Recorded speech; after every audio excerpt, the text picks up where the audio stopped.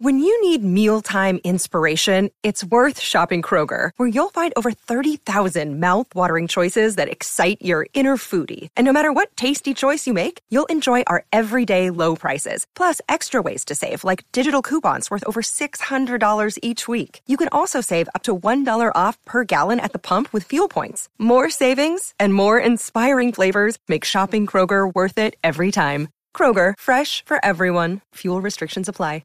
Another day is here, and you're ready for it. What to wear? Check. Breakfast, lunch, and dinner? Check. Planning for what's next and how to save for it? That's where Bank of America can help. For your financial to-dos, Bank of America has experts ready to help get you closer to your goals. Get started at one of our local financial centers or 24/7 in our mobile banking app. Find a location near you at bankofamerica.com/talktous. What would you like the power to do? Mobile banking requires downloading the app and is only available for select devices. Message and data rates may apply. Bank of America N.A., member FDIC. Hey, you're listening to The Hook Rocks with Jay Scott. My name is Micah Morris from a little band from Denver called Fast Eddie. Check out our new album, Take a Look, on Spotify and other streaming platforms now. Grandpa Wilbur was the first to be saved. He traveled the country playing on the church stage. They passed the hat, that was all he was paid. He was a dying breed long before his day. Oh.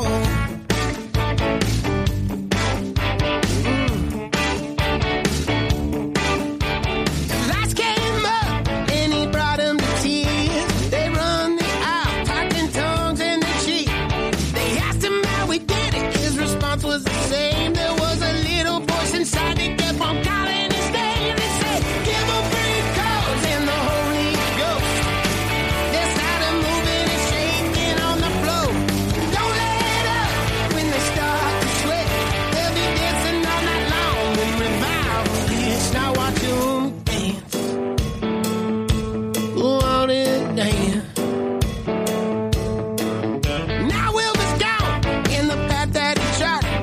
It's up to me to carry on what he started. The message is different, but the chords are the same. Hey, everyone. Welcome back. It's Jay Scott. It is The Hook Rocks, the ultimate rock community podcast.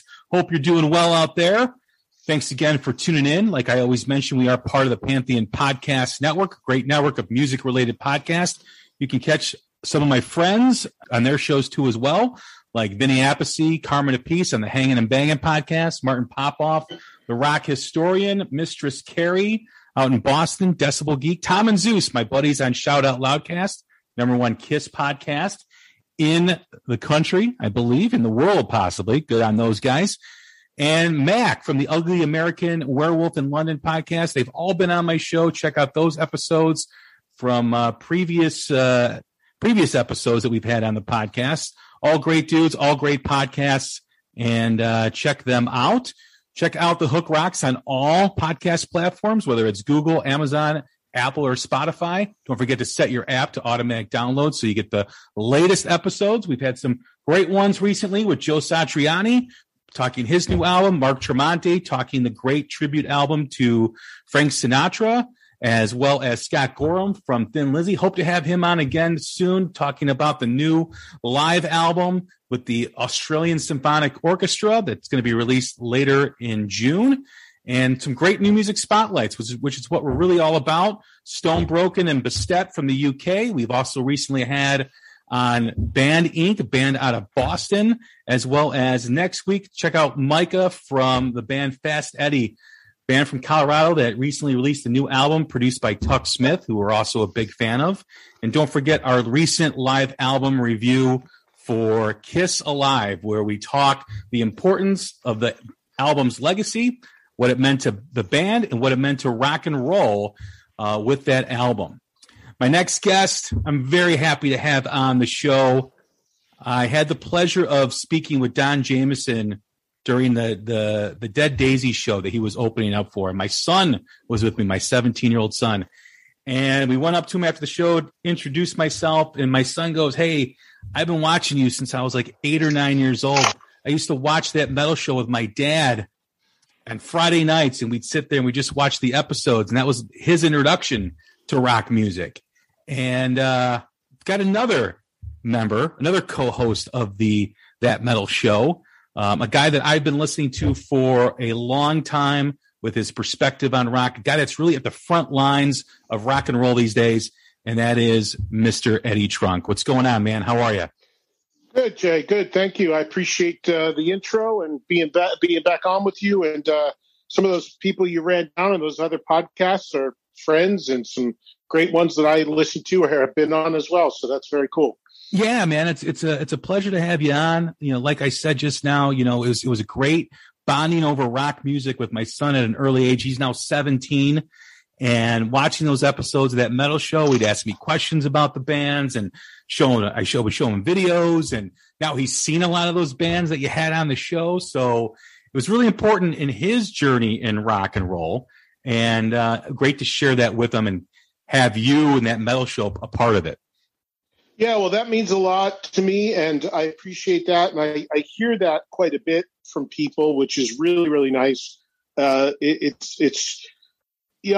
always been somebody that just lives in the moment. I'm just always kind of on to the next. I never kind of ever stop for a minute and think of some of the things that I've done in the nearly 40 years I've been in this business and how it's impacted people. It never really dawns on me until I hear stories like that. And I hear them more and more, just given the fact that I've been doing this so long, and I have, I'm older. I'm way older. So it's nice to know that it's had an impact. And when I started out in this business as a kid, the whole reason was to spread the love of rock music and turn people on to bands, whether they be new bands or old bands they had never heard of. And I meet a lot of young people and parents and have similar stories like yourself related to the TV show or my stuff in radio. And it means a lot. It's really, like I said, at the core of the whole reason why I started doing this so many years ago. That's awesome. And we're going to get into that conversation about new rock and roll, new rock music, because I think it's such an important subject about the genre, where the music's going. But we do always start out with the same question, and I think I know the answer to this when it comes to you. Just like every rock song that has a hook that sucks you in, every rock band has a moment, whether it's a song, an album, a band, or performance that hooked them on rock and roll. What was it for you? Yeah, that's pretty easy. It was hearing a song called Go All the Way by a power pop band from Cleveland called the Raspberries. I was super young. I would have been about 10 years old, backseat of my parents' car, AM radio.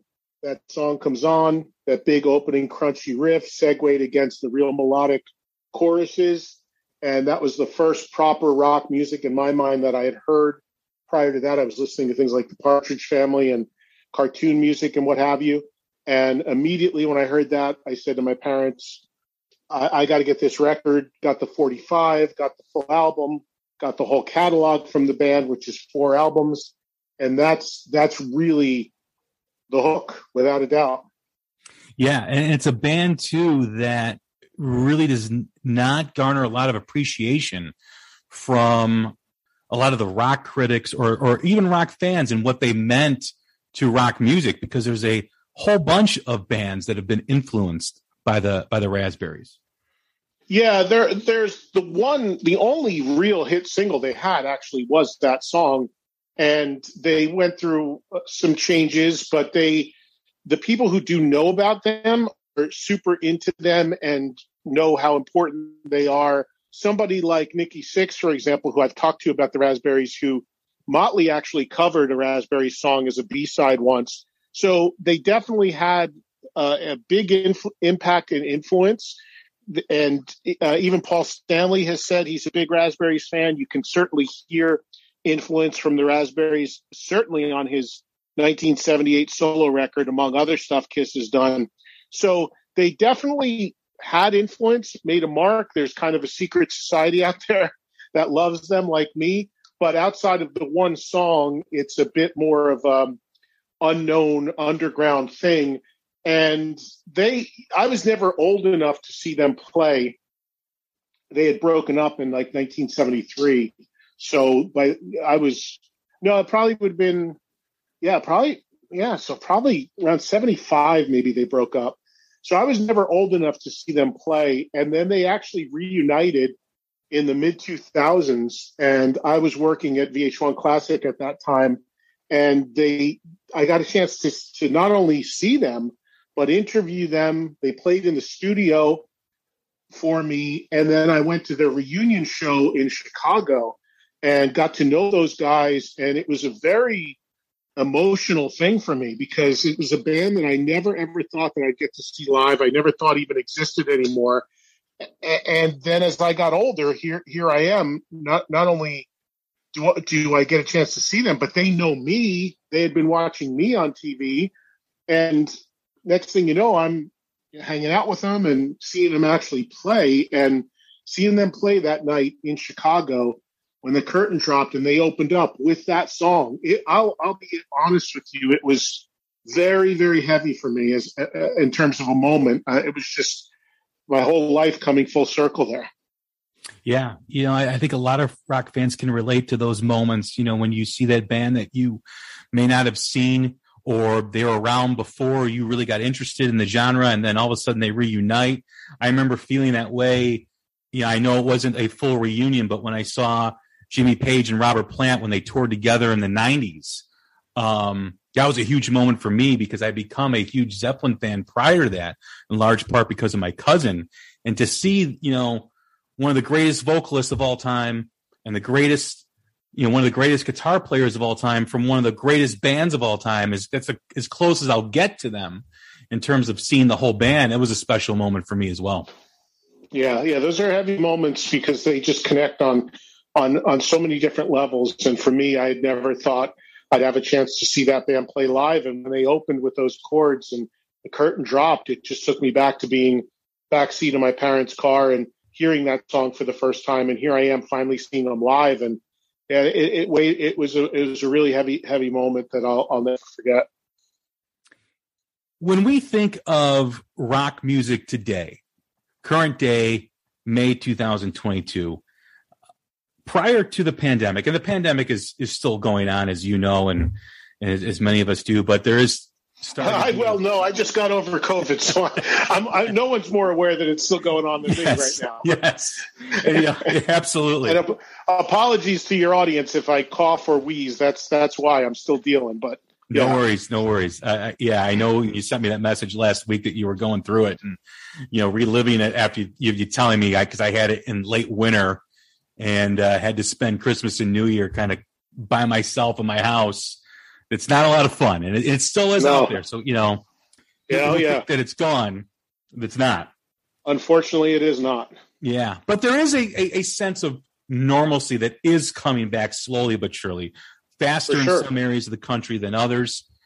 And when you think back before this all started, and you think where rock music was prior pandemic hit, I think rock music has come back stronger in a lot of ways. I think a lot more young people are connecting with the music than ever before. Well, I shouldn't say than ever before. I should say in the last 20 years, more so than in the last 20 years, because I think there's a lot of great new bands that are coming out, and you can't get away from it. It still has an issue with relevancy. It still has an issue of being the orphan of the music industry, kind of the redheaded stepchild, where nobody wants to give it the credit that it deserves, either from past legacy artists to the new rock bands that are out there. When you think of where rock is right now compared to 2 years ago, even, what are your thoughts on it?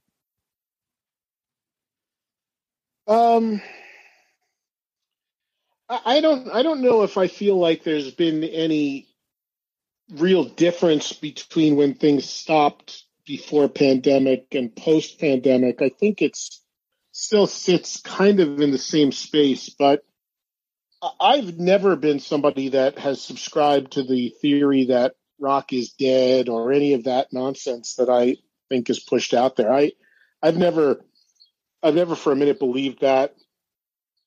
I think that it is underserved in some ways in terms of the outlets it's given and the respect it's given and some cases the airplay it's given and certainly the seat it has in the media.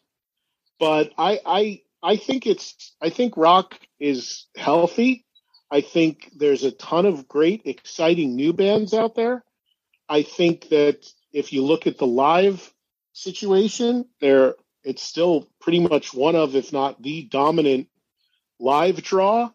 And if you look at streaming numbers, last I checked, I think rock was 2 or 3 overall in the most streamed category overall in music.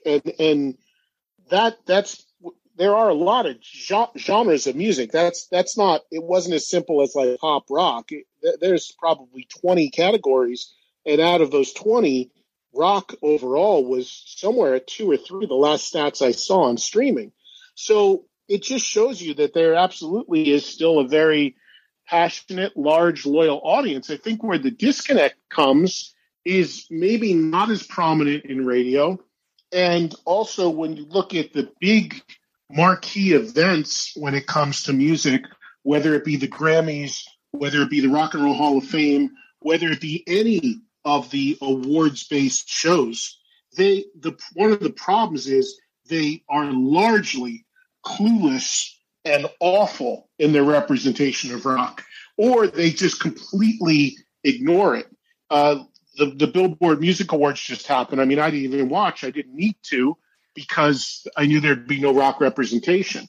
And my understanding is the artist they gave the rock award to, because they had to give a token rock award out, my audience never even heard of, and I didn't either. So when you look at it from a media standpoint, the big mainstream media, they don't have a clue, and they are the ones that even bother having a category for it don't even know what they're doing. It's blatant. It's blatant disrespect and blatantly not having a clue about it. So if you look at it from that perspective, the Grammys don't even show the rock categories. It's ridiculous and it's sickening. But that to me does not have anything to do with the audience or the interest in the music to that audience. Yeah, I agree. In terms of, these award shows, it's almost like they're trying to redefine and push a narrative of what rock music is, right? It's these elitists, these music elitists, these critics, or whoever determines that stuff. A lot of it, as you know, is record companies paying these institutions, whether it's the Grammys or the Rock and Roll Hall of Fame, to get their artists included in that stuff. And it it's almost like a corruption that exists, and it's pushing out the artists that really deserve to be in those categories, and also making it way more difficult for the young, great rock bands that are out there to get noticed and to get an audience and to grow their audience. Yeah, I mean, no doubt. I've said this often. How horrible or how difficult would it have been for the Grammys or the Billboard or Music Awards or the American Music Awards to just give one rock performance, one rock slot, and have it be one of the newer emerging rock bands. I mean, they just don't do it. It's completely ignoring that world. And I think that is that's a big part of the perception, and that's a big part of the problem, in my opinion. And they just don't care about it. Because all of those shows and events, including the Rock and Roll Hall of Fame, which, let's be honest, is a ticketed event in an arena. They've got to sell physical tickets, and they've got to get a rating because it's on HBO. They've got to show that there's interest in it. I mean, all of them at the end of the day, they're just driven by the flavor of the month or what they feel, not so much the Rock and Roll Hall of Fame, because that's a different criteria for getting in, but there's still, there's a disrespect and cluelessness on another level. How about if the Rock and Roll Hall of Fame was really just about rock bands? If it really was, then you'd have a lot more in, and then you could actually have a lot more diversity in it among older bands, newer bands, and performances. And how about if the Grammys actually televised and put the rock category on for 5 minutes and had a great young band playing, and people could actually see them and hear them instead of just burying it? So there's a lot of problems there. There's a lot of blame there. There's a lot of perception there. But I think it's driven by the fact that They don't care. They're largely clueless because all they're doing, and when it comes to the award shows, is looking at whatever charts or streaming numbers there are, and you can go right down the line. Like it's cookie cutter. Every single one of them will have the same exact pop acts on and give the same awards to those acts. If there's 4 or 5 network award shows in a year, 90% of the artists that play and are celebrated and are given awards are the same exact artists. Because it's just follow the formula. There's no process to it at all. It's just, oh, that's what's working. Last year it was Billie Eilish. This year it's Olivia Rodrigo. Okay, let's just give her every award. There's no vision. There's no process. There's no nothing. It's just, that's the hot thing. Let's put them on in as many ways possible on this year's show because that's going to get us ratings, attention, interest. And what's amazing about it is they keep doing that year in and year out, and it doesn't get them that. It erodes. The ratings are less decline on these things every year with that formula. So it's, MTV Music Video Awards. MTV owes its existence to rock acts putting it on the map. They won't put a rock act on there. If they do, it's one, and it's the Foo Fighters. I mean, it's just as predictable as the nose on your face. So I think that's to me a big part of the problem and the perception why that exists. I recently saw a bunch of new bands that I've been listening to for a few years now, the last few weeks here in Chicago. I had the pleasure of seeing The Warning, a great band from Mexico that I think is going to be, I think they're going to be superstars before we know it. I had the pleasure of seeing Blacktop Mojo open up for Buck Cherry, a band out of Texas. And then I had a great time seeing Classless Act, Joyous Wolf, and Dorothy at the House of Blues here in Chicago as well. And, I've done over or close to 150 new music spotlights with these new bands. And they're, in my opinion, incredible. And I believe that the music that is coming out with these new bands are in the same parallel as the new bands that were coming out in the 80s and in the 70s. There's never going to be another Van Halen. There's never going to be another Led Zeppelin, nor should there be, right? But these bands are really good. And a lot of the bands that I just mentioned, in fact, all of them, don't play the tracks. They actually play the music when they're playing live. Sure. What do you think, or why do you think that these new bands that have so much great material and great music, why can't they punch through? And only a very few do punch through with the current times in the industry. Because, and this is my number one concern, Jay, when people ask me about the future and bands and the future of rock and all of that, this is my number one concern, because I agree with you. Most of those bands you mentioned, I know and like and have had on my show. And I agree that the future is very, very bright when it comes to new emerging bands. But I don't think that my bigger concern with music in general is, and when it comes to rock music especially, is I don't know if we're in a place now as a society and demographically where people have enough of a concern, interest, time, relationship with music for it to really hold a place in their life where they're going to seek it out, embrace it, pursue it, and want to be into it. I think that most people, such short attention spans, and the relationship with music in general is totally different than the relationship I would have had with it when I was growing up or looking for new bands.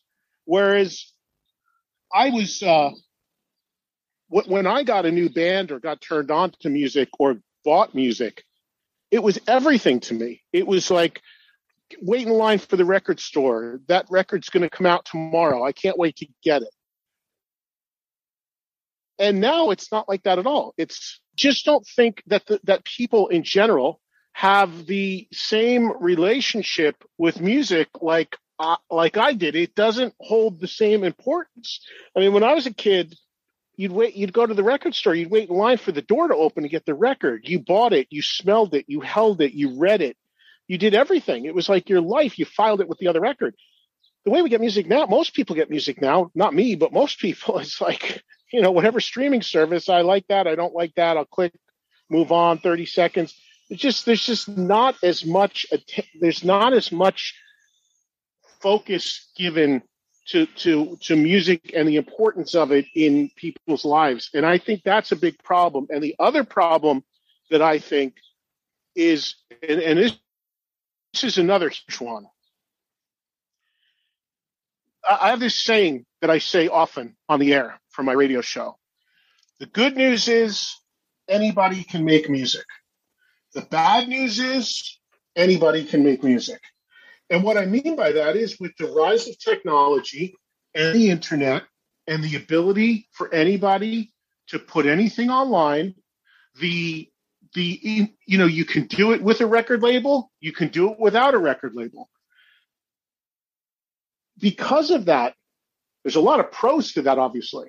Anybody can make music that wants to. There's a chance for everybody to be creative, put something out there. The downside is there's no more gatekeepers. So it used to be if somebody handed me a CD or a cassette or an album, it means that they had made it to a certain point, that they had been vetted out.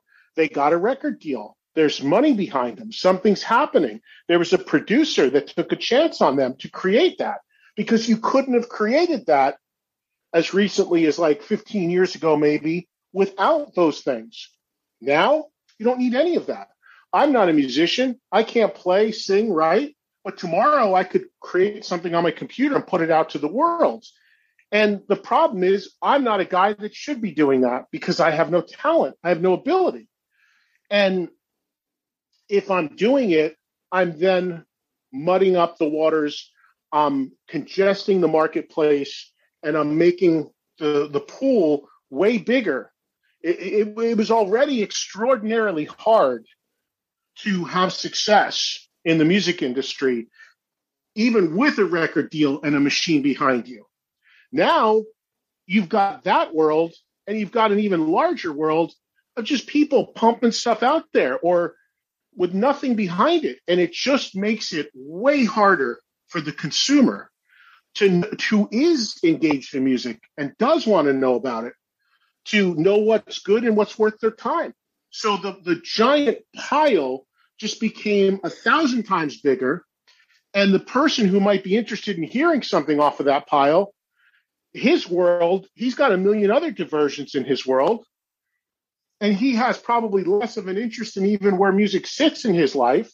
So to me, that's the double whammy that really, really hurts. Yeah, I agree. I've said this a lot on the podcast, to touch on a couple things that you said. One, I'm a few years younger than you, but I grew up knowing that physical experience of buying music, that tangible piece that you could touch, the album cover, the liner notes. It was a babysitter for young rock fans when you'd buy an album on Friday, or I think it was Tuesdays back when we were growing up, and you'd sit with that album every night. You'd go in your room. Your parents knew where you were because you were just, absorbing this music. And I think rock music, above all other genres, really relied on that physical experience because of the album covers, because of the sense of wonder that you had with the music. And for whatever reason, they haven't been able to capture that since things have gone into streaming. The other thing that you touched on, too, is with the watered down music that you have on these streaming services. Everyone can put music out. I've often said on this podcast that you need to have someone in the room besides your mom and your girlfriend telling you how great you sound, right?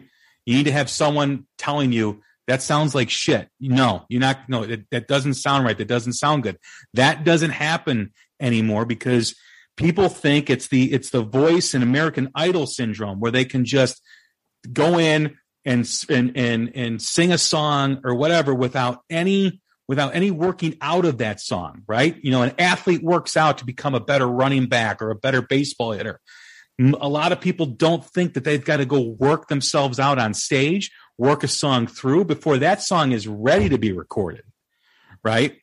And kind of touch on something recent that happened when a band like Santa Cruz goes to the Whiskey Go-Go and is an absolute train wreck because they're lip syncing the whole song.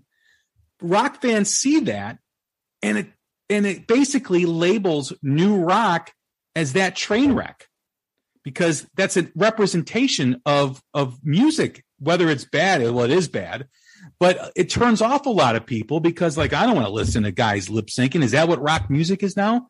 So it even adds to that industry push to redefine new rock music. There's all these other things happening, but a lot of that stuff is like you said, is reality for rock music. Yeah, I mean, I don't think, unfortunately, the one part of what you said that I don't know if I personally agree with, unfortunately, is the last part you said, because I don't think people care enough at all about who's actually in bands and who isn't, who's actually playing live or singing live and who isn't. I think that's, you know, needless to say, that's a soapbox issue for me, and I think it's an incredibly important issue, but it comes from more of a case of just, you know, a live show should be live, in my opinion. Wow, what a concept. But it blows my mind how many people in any genre of music seemingly look the other way at that, and I think that's incredibly dangerous. And it's rampant in pop music. It's rampant. I saw a video of the pop artist Dua Lipa, and she was playing in an arena to people who probably paid $1,000 or more a ticket to watch her sing. They paid over $1,000 or more to watch her sing. That's all she wanted to see, is her sing her songs live. She dropped her mic for over a minute. The lead vocal just kept pouring out of the PA while she was frantically looking for her mic on the stage. When she finally got the mic back in her hand, the audience applauded. I was dumbfounded by that. Now, I understand that's in the pop world, but we can't have that happen in rock. And in the pop, I just couldn't believe that the audience applauded. It's like, thank you. I just dropped $5,000 to listen to your computer, and you were just exposed, and we're going to celebrate you more. It's that mentality is utterly, completely mind-blowing to me on so many levels. So that's one issue. But as far as rock music and it's not getting the love and where does it go and all of that, I think the lack of needing a record label, I think the most younger people's diversions being a million things, playing video games online with their friends, whatever it may be, everything's disposable and at the tip of their fingers. I mean, I have 2 kids. They listen to music, they'll click around, listen to some stuff. Now, they play in their school band, which is cool, but they don't have, I mean, my daughter's 18, my son is 14. In their lifetime, they've probably each asked me to go to one concert. They're not, kids just, that's not their thing. My son sits for hours at night playing some game online with some kid that he never met somewhere else. So I think that younger people's mentality of what's important to them and where their focus is very, very different. And then from a creative standpoint, you've just got this glut of stuff out there. Every day, Jay, every day somebody's coming to me. This is the band that's going to save rock. Check out this band, my kid's band, my husband's band, my friend's band, old band, young band, whatever. And because it used to be those people would be going to a record label and trying to pass through the gates. And then when that music got to me, someone who can do something with it, it was like, okay, this has already been vetted out. There's a producer, there's an A&R guy, there's a record company. These guys spent 6 years trying to get this deal. Okay, I'm going to give it a shot. And then you say, okay, it's good, bad, it's going to sink or swim. All of that's off the table now. All of it. And 95% of what's out there is just not ready for prime time. And it's just bogged the system. It's like finding a needle in a haystack for someone who wants to take the time to try to find a good band. Now, the flip side to all of that is extraordinarily rare, but there is the time where that system actually yields a good band that gets success. And as far as new bands, the example of that would be Dirty Honey. Just going to say because that's a band that's done well and gotten radio and still doesn't have a record deal and doesn't want a record deal. And that's a band that I was in on the ground floor. Now, here's a very important thing that I always have to preface when it comes to talking about that band, who I know extremely well, and I know their entire team and all of that. It is true that they don't have a record deal, but they actually have a major management company behind them. And most management companies these days in the music industry almost act as de facto labels. Most of them are staffed by people who worked at labels, who have a big history at labels, and most of them have almost an arm that operates as a label. And they have that. So I'm not saying that they're doing this out of their garage by any measure, but they were able to play the game trying to get a deal, couldn't get one. Okay, we're going to do this anyway. And they got a tremendous amount of traction and got management that got them to the next level. So I just think that for all of the good of having that wide open aspect of the world now, where anybody can make a video, anybody can make a recording, anybody can make a broadcast, whether it's a podcast, a YouTube channel, anything, great, because there's some good in that, and there's some that becomes really, really diluted and makes it extraordinarily hard to find an audience. Anyone can do it. Finding an audience and a following is a whole different story. Yeah, no, I agree 100%. I've had Dirty Honey on, or members of Dirty Honey on, a few times on the podcast, and I asked John Nato, would you ever sign a record deal? And he shrugged his shoulders and he said, if it makes sense. And, having that conversation with him and learning how they view the importance of having a good team around them, whether it's their publicist or whether it's their management company. I've told a lot of new bands, focus on a management company instead of a record deal. Because if you have a really good management company, if you put out a record on a label, that doesn't mean people are going to hear it, right? I mean, the budget for a rock band right now is probably not too much. But if you get a good management company that has the right connections, you can go way farther with that management company than you can with a record label that has really no interest in marketing you. So right, but that's all really, unfortunately, easier said than done because of the way of what we just talked about and what I just talked about. The management companies, I mean, they're inundated. They're all these guys looking for guidance. Everyone's looking for a chance to get a leg up and have a fighting chance. It's not about getting a record deal anymore even. It's about how can I get to the next level? How can I get enough people enough of an audience so that I can maybe get a booking agent and then I can tour and I can go out. Here's one other quick thing that nobody talks about when it comes to this issue. And I think it's interesting and I think it's really important. Most established bands with followings don't take out unknown young bands for support anymore. And that's a big thing. If you go back to the days when, that sounded like the old man, like I remember the days, but back in the 70s, even the 80s, and the 90s to some degree, when bands went on tour, when an arena act or a amphitheater act went on tour, usually there was one opening act and it was a new unknown band or a band on the rise. That is incredibly rare now.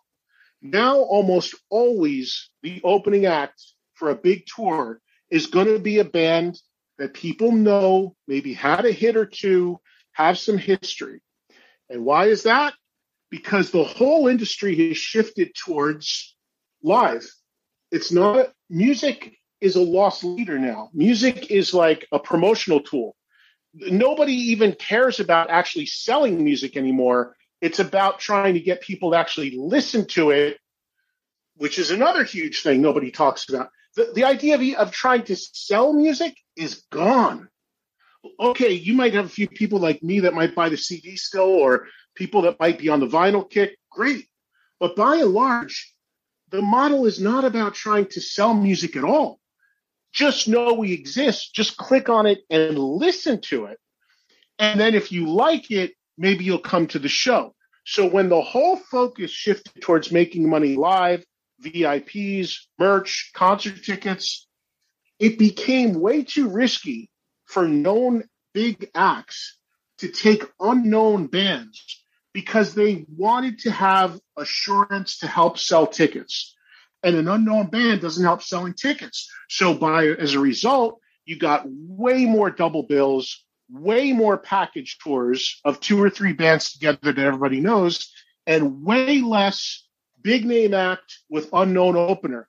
And if you do get an unknown young opener, usually it's third build because they want to put a little more meat in the second slot. And let's be honest, when you're third build and you're going on at 6:30 on a Tuesday, there is nobody in the building to see you. And if we're also being honest, a lot of times those bands are paying to play. There's another little dirty secret nobody knows about the touring industry. It's called a buy-on. And there are tons of bands that charge a band to open for them. They don't get paid to play. They pay the headlining band to play. And it happens at every level, from the highest level to the clubs. It's happening right now as we speak. It's been going on for years. So there's that mechanism too. You might say, how did that young band get a chance to open for a band in a club that might be worth 200 people as a headliner, but somebody is paying that band to open, because even for that band to play in front of 200 people is more meaningful than playing in front of 4 that they would draw on their own. So the whole model is completely changed. And I think that not having those slots where an artist can say, hey, I love this new up-and-coming band. They just put out their first record. Put them on as the opener. They're going to go on at 8. We're going to go on at 8:45. There's going to be a ton of people in the building to see them. Our audience is going to get to know them. That's incredibly rare now, and it didn't used to be. And I think that plays a huge role. I agree 100%. And there's 3 examples that kind of are different parts of the spectrum when you talk about that. Number one, Judas Priest did a tour with Uriah Heep 2 years ago, I think it was. And my biggest thing was Uriah Heep is not going to help Judas Priest sell more tickets, right? Not one, no. And I'm like, why doesn't Judas Priest have a new band open up for them? It's going to be the same crowd. It's going to be no difference in ticket sales, maybe a smidge, but not much. Then I think of Deep Purple, who about 3 years ago took out Joyous Wolf, which was great for a classic rock band to bring a young band out in that. I don't know if Joyous Wolf had to pay to be on that bill. I don't think they did, but who knows? Then you have a band like Kiss, who always talks about all the artists that opened for them. We were the first band to take them out, and this new band here, Maiden, AC/DC, whoever, and they got a fucking painter opening up for them on their end of the road tour. Mm-hmm. It's like, really? You didn't want to pay a new band to have, further your legacy of being that band and always took new bands out? It is a bunch of BS. And I think more bands need to do that. I was so happy when Tuck Smith got the original slot on the stadium tour. He's no longer on it, but now it's Classless Act. Even though it's early in the day, hopefully there'll be some exposure, because Classless Act is a great live act that I recently saw. But it is frustrating. I agree with you. It's maddening. Yeah, I talked to Tuck about that too, because I was a huge fan of the record he made that unfortunately is not coming out. It never did. But I talked to him about that. I actually had him on my show, and I said, I mean, most people don't even know to this day, they don't know there's a fifth act on the stadium tour. And I said, it's great you got that. I said, but let's be honest. I mean, especially, what are you going to be going on at 4 o'clock, 4:30, playing a half an hour, especially on a weeknight? I mean, you're not going to, there's not going to be anybody in there. And he said, well, if it's a 40,000 seat stadium and there's 1,000 people in there, 1,000 more than I would have been playing to. And I get that. He's right. I mean, there's a logic there. But even I went to see Wolfgang Van Halen open for Guns N' Roses. And I went to see Guns N' Roses, and Wolf was on the bill.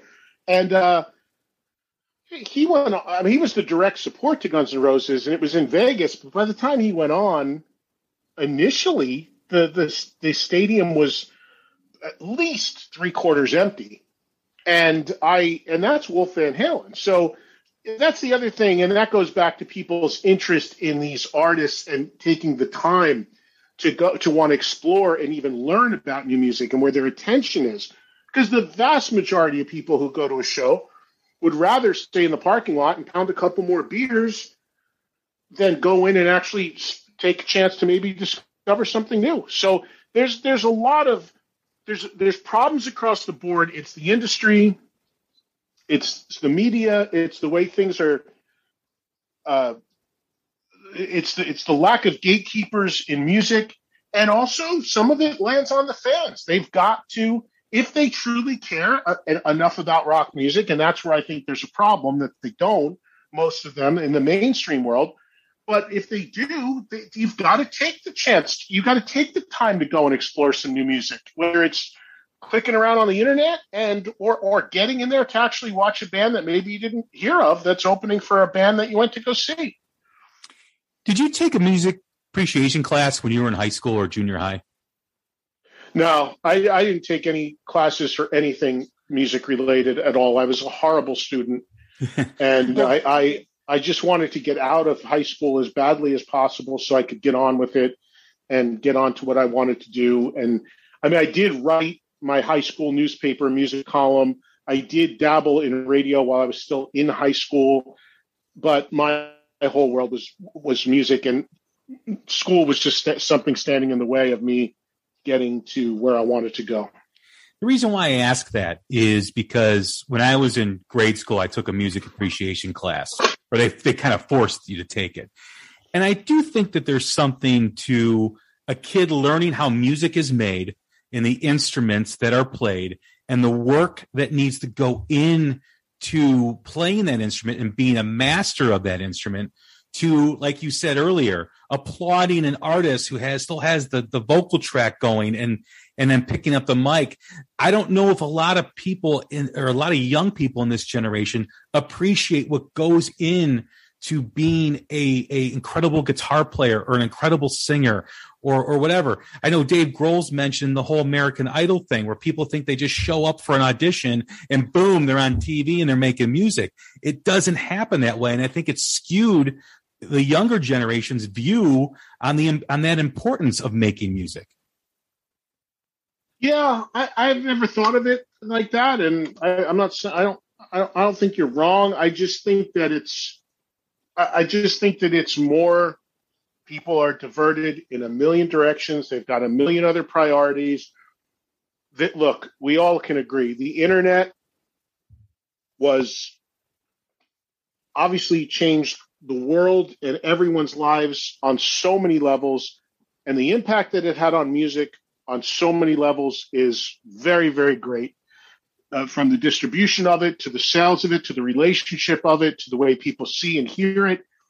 And there's a lot of good in that.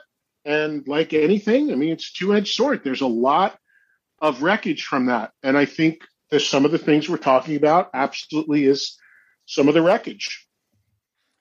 I recently had a conversation with a guitar player from a relatively newer band, probably out within the last decade. And offline, he told me that they're based in Nashville, and an artist asked him to write some music with him. And he came to the studio with his guitar, was all ready to go, pulls his guitar out, and there's all these people sitting in a circle. And there's a guy with his laptop they called the Beats guy. And he's like, what do you mean the beats guy? What are we doing? He's like, well, that's the guy who writes, who does like the electronic beats to what we're recording. And he's like, well, I don't write music like that. I start music with a riff, an idea, and I just build it from there. So even, Music City, Nashville is starting to embrace that mentality of, the beats and electronic stuff and not real instruments. And it's crazy in the direction that it's going, because what makes rock and roll great are all those pillars that it's built on. And we keep getting farther and farther away from it. Or I shouldn't say we, people like you and me and people who are real rock fans, keep, the people that have that narrative keep drawing people farther and farther away what makes rock music great and trying to redefine it. And the last point I'll make to you as well is the lack of rock stars. Right? The lack of a guy that your parents don't want you to listen to. They want you to turn the TV off. I remember when David Lee Roth, was big when I was growing up. My parents hated him, but it made me like him even more. And I think there's a lot of young frontmen with a lot of potential, like Nick Reese from Joyous Wolf. Obviously, Luke Spiller is an amazing frontman with the Struts, and there's others. But I think they need to embrace the rock and roll personality of being a little bit controversial and not caring what people think, because other genres do that. And like Machine Gun Kelly, he doesn't care if there's an article about him and his wife drinking each other's blood. It's like, why have we stopped being rock stars? I don't understand that. Well, I think that traces back to the media also and the internet. I think that's directly related to that, because we're in a society now that is so hypersensitive, that is so pounce and looking to take somebody down and cancel and this and that. And I think that that's a big, big problem, because it really suppresses people's ability to express themselves. And they're so worried about blowback and the ramifications of anything that they may say or do that doesn't fall in line with whatever the current narrative and mandate is in the world. And when these people, when somebody sees the world as it is now, where somebody just gives a differing opinion, and the internet comes down on them, and the world comes down on them, and there's people that'll campaign to have them fired or canceled or whatever. It's not worth it to them. It's not worth it to take that on. You're going to have to really find somebody at one point that literally says they give zero fucks and bring it on. And there's very few that are going to do that. I'm not saying this is a rock star thing, but this just happened today, and I talked about it on my show. There's an article that came out yesterday on Taylor Hawkins, and Matt Cameron was in it from Soundgarden, and Chad Smith from the Chili Peppers both commented and were interviewed. And I read the article, and I thought it was fine, and I thought there was nothing controversial, and I thought there was absolutely nothing in it that they said that was remotely wrong or over the top or out of line. They both had put out massive retractions since the article came out. I apologize for being in it. I apologize for anyone I hurt or offended. I apologize to the family, the band. I read the thing again. I said, what's in this? What's there to apologize for? Like, there's literally nothing in this that's inflammatory in any way to me. But that's the world, because I'm sure somebody said, hey, you probably shouldn't have talked yet. Nobody wanted you talking or whatever. And suddenly it's like out of context. Everything's wrong. And this is not what I said. And I apologize to this person and that person. Like, what are you apologizing for? Like, what did you say? That he was burnt out and considering not wanting to play as much or asking to reduce the workload? Big deal. I can tell you a million stories about that from other artists. So that's just it, though. Everyone's afraid to talk. I just earlier today had Lars Ulrich on my radio show. And I did a debate today on my radio show. Ride the Lightning versus Master Puppets. And it's just, they're both great records, and it's just a fun thing. I I know Lars well enough to text him. He's a friend for a long time. And I said, hey, I told him what I was doing. And I said, you want to chime in on this? It'll be fun. And he said, yeah, give me the number. I'll call in. And he's the best. He's the best. He's still a fan at his heart. I love him. But he won't pick between the two records. And he made them because he's like, oh, if I say one, then all the fans are going to be like, if I say Master of Puppets, then the next thing you know on the internet, it's going to be Lars Ulrich doesn't like Ride the Lightning, which isn't true. So everyone has so many guards up at so many different levels that the idea of being this reckless, let it fly, controversial news-making person is almost impossible because they're all worried about blowback, the internet, and we all know people get real creative on the internet and fabricate things, and God knows I know that, make things up and edit things and out of context. So it's really, I think that plays into it in a huge way of the concern for all of that and just being like, yeah, I'm just going to play it safe. Yeah, I know. I post every now and then, like my favorite top 10 guitar players. And if I don't have someone in the list, there'll be comments. What, you don't like this guitar player? I'm like, hey man, you make your list. Okay. I've got mine. Okay. And and that doesn't mean I don't like that guitar player. I'm just listing my top 10 favorite at the current time. It's like, why do I have to explain that? Make your list. I got mine. We're all happy. It doesn't need to be this way.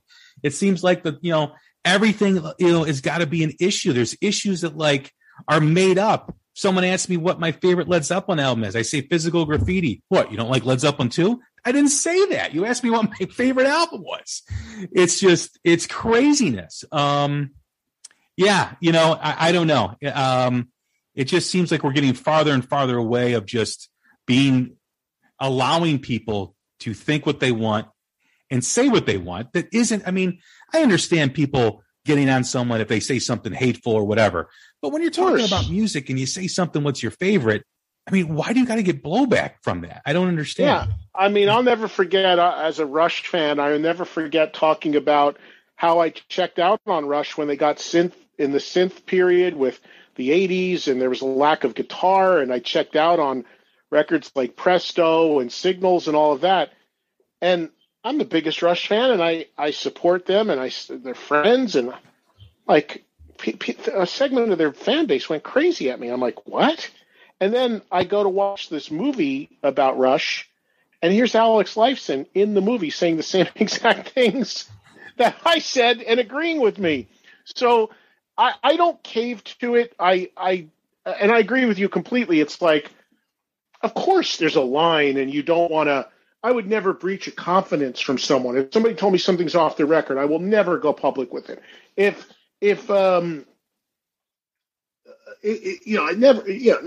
Nothing's damaging or inflammatory or what have you, or there's it's not. You have to be a genius to realize where the line is, and so that's a totally different thing. But to have debate, dialogue, discussion, opinion, that's if we can't have that, then we got a problem. And look, you're talking to somebody that does a daily rock talk show live on national radio every day. I can't cave to that. I'd have the most dull, boring show ever. If I didn't go on today and said, you know what, guys, I don't think we're going to do Ride versus Puppets because it's just, they're both so great. And I don't want to make sure, I don't want, James might not like if somebody said that Call of Cthulhu's not good, or I don't know. It would be the most ridiculous thing ever, but there are people that think like that. 2022, I've been listening to the new Goodbye June album, See Where the Night Goes, and the new Dorothy. Those are probably my two favorite albums, Gifts from the Holy Ghost. What are you listening to that's new that you're liking?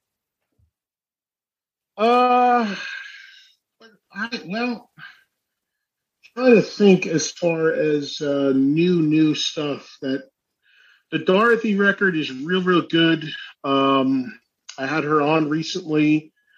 I am hip to that band, The Warning. I actually was at a Wolfgang Dirty Honey show in Vegas, and they were actually third billed on that, although I miss them. I know the guy that signed them. That is, they're super young, obviously, so it'll be interesting to see how they do and the course they take. I like what Jared James Nichols does. He's put out some new music recently. I think he's somebody to certainly keep an eye on, and I'm excited about what he does. There's a bunch. I mean, off the top of my head, I can't think. When I think of newer bands, I still look at like the last 10 years. The latest album from the Pretty Reckless was my album of the year last year when it came out. That was mine too. I think it's an amazing record. Not a new band, but a band in the last 10 years that I think is one of my favorites by a wide margin is Rival Sons. I love the Struts, but the Struts for me walk a bit of a line because they dabble in pop, and there's a lot of pop elements to what they do. And although I do like that for the melodic sense, I've told Luke this, let's bring up Adam, let's rock more, let's bring more guitars into the mix. And on the last album, on Strange Days, they did. I thought that was the record I was kind of hoping that they would make. And so they and that's kind of smart what they're doing, because they appeal to a couple different bases. So maybe that'll help them get even bigger. But I do think it's a little bit of a dangerous line, because I think sometimes they play the pop game a little too strong for my taste. But I love them. I think they're great live. And when you talk about rock stars, I think the closest that we have out there from a guy who walks it, talks it, is flamboyant, is Luke. And he delivers because he's good as well. And he can sing. So just off the top of my head, those are a few things that I'm hip to and that I've been listening to. But I got to tell you, I mean, I'm in the same boat as some of the people that I mentioned earlier, in the sense that I have so many things coming at me, whether it's emails or tweets or posts or just callers calling into my show. Every day there's a couple callers that'll call my show and say, Eddie, you got to check out this band. You got to check out that band. And I just don't have the time to do it all. And I do it for a living, and I can't keep up with it. So it's very, very difficult in that regard. And I'm sure there's a few bands that are newer and younger that I love that I'm spacing on and forgetting, that when we hang up, I'm going to say, damn it. But that's some of the stuff off the top of my head. Yeah, I agree with you on Luke Spiller for the Struts. Fantastic live. Absolutely fantastic. And had the pleasure of taking my son to see the Struts with Nick Perry. And my son walked out and he goes, that was phenomenal. That was incredible. I'm like, yeah. I'm like, that's how it's done. But there's a band from Canada called the Crownlands, which is just fantastic. Two-piece band. That's a two-piece, right? Yeah. Right. Great. The thing that makes the Warning. I got to be honest with you. I got to be honest with you about two-piece bands. And I've said this publicly. I always have an issue with two-piece bands, just because I feel like it's a gimmick. I'm always like, just get another guy, or just get another musician, just get another person in there. Like, you watch some of these bands, and they've got like they've got their hands in 15 positions. They're playing with their elbows, their toes, their feet. Just get another guy. Well, that's the thing. So I want to see the Crownlands, because I want to see how they play that stuff live, because it's phenomenal. Well, I just hope it's not, and I don't know that band that well, so I'm not saying that it's the case with them, but I just hope it's not. I hope the answer to that is not a bunch of computers, because right. that's I just saw a band I was on a progressive rock cruise, and I just saw a band that was called Pain of Salvation, and really good band, heavy. Oh, by the way, there's a few for you. So Haken, if the heavier, more progressive side, Haken, real good. And I came across a young band called Clone just recently and had them on my show, Klone, and they were heavy and cool as hell. And it just got announced today. Their guitar player just got a gig subbing for the guitarist in Gojira. So there's two that just came to me and that I just had on my show and just saw. But anyway, this band Pain of Salvation, also very cool. They've got a good following in the harder rock progressive world.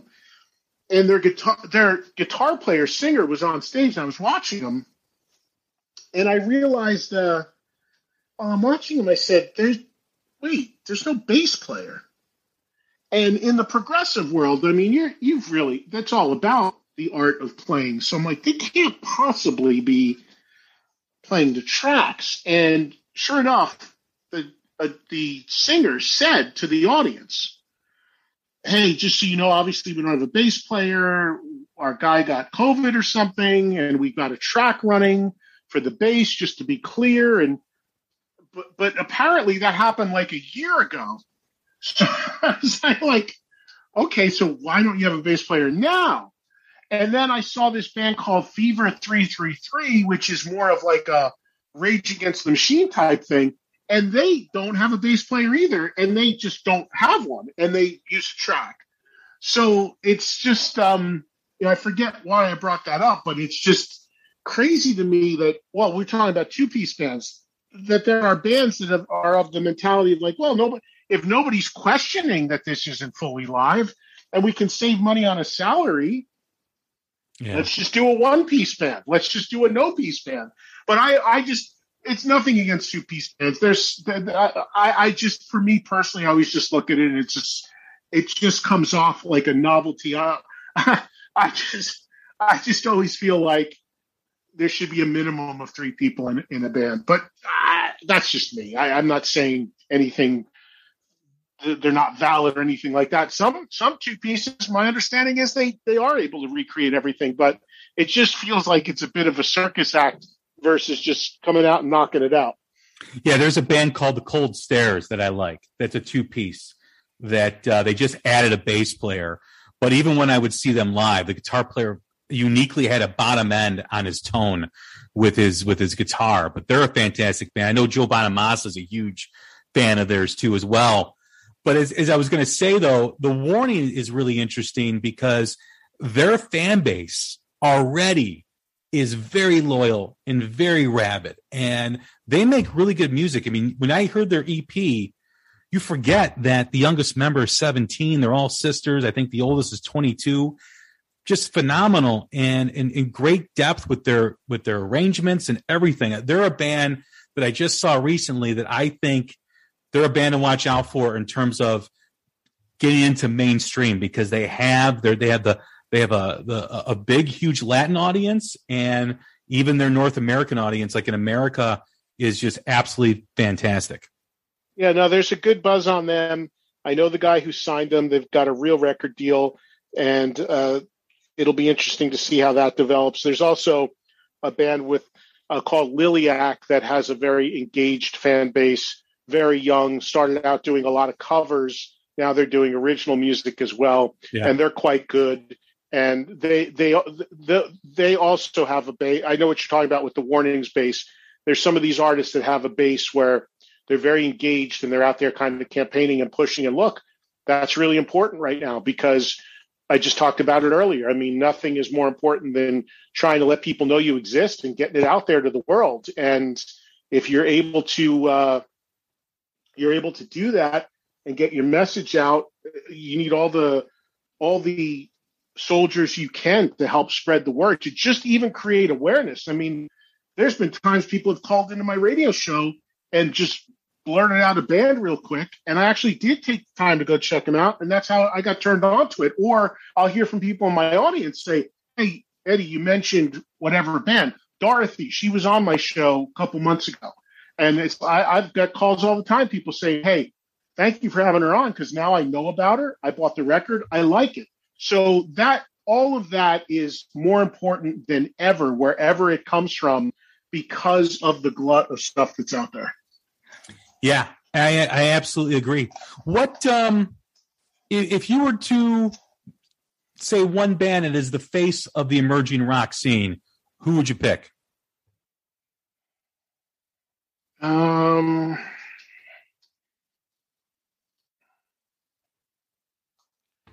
That's a good question.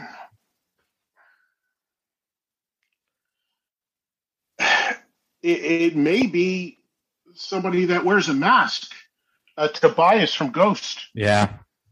I mean, that's the biggest emerging rock band that we've had in a long time. I've been honest about this. I root for them. I like them. I've had Tobias on my show. There are people that really love this new record. I haven't spent enough time with it yet, but they've just announced another arena act. I mean, when was the last time a new band that's been around, not even 10 years, has graduated to headlining arenas? So that's whether you like them or not. And I know there's people that love them and people that don't get it. I'm kind of somewhere in the middle because that's another band that has a huge pop sensibility to what they do. That's a real interesting thing. You got metal fans worshiping them and stage diving to music that at times sounds like ABBA. So it's like with a very dark demonic look. So it's just such a weird composition that I don't think anybody could have ever thought would have worked to this level. But it's clearly working, and it's clearly the biggest of the emerging rock bands, I think, by a pretty wide margin. I made the comment about their new album that it sounds like something you'd hear on the Karate Kid soundtrack. I haven't spent enough time with it to listen to it, but they definitely unapologetically are a pop rock thing with I guess you could say a dark heavy metal look, and obviously a concept and a theme and a big production, and it's worked. It's worked. I mean, that song Dance Macabre that they had, when that came out, that was beyond pop. And here it is, there's Kirk Hammett bopping his head, singing and dancing to it. I'm like, and then I went to see them live, and there's people stage diving to it. It is still an unbelievable thing that I can't quite put my head around, like the way it's working, but it's clearly working. Before we go, before we wrap up, is there anything we can do, with the platforms we have that can help expose new music? Or is it just, a cycle that we're in that, like in the early 80s when it revived itself from the disco era? Is it just time? Is it just the cycle? I mean, I don't really know. I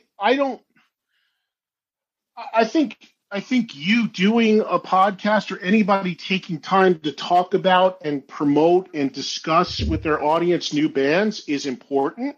I think that it's great that you do that. I think that because that's challenging too, because it's just like an artist that goes and puts their set list together.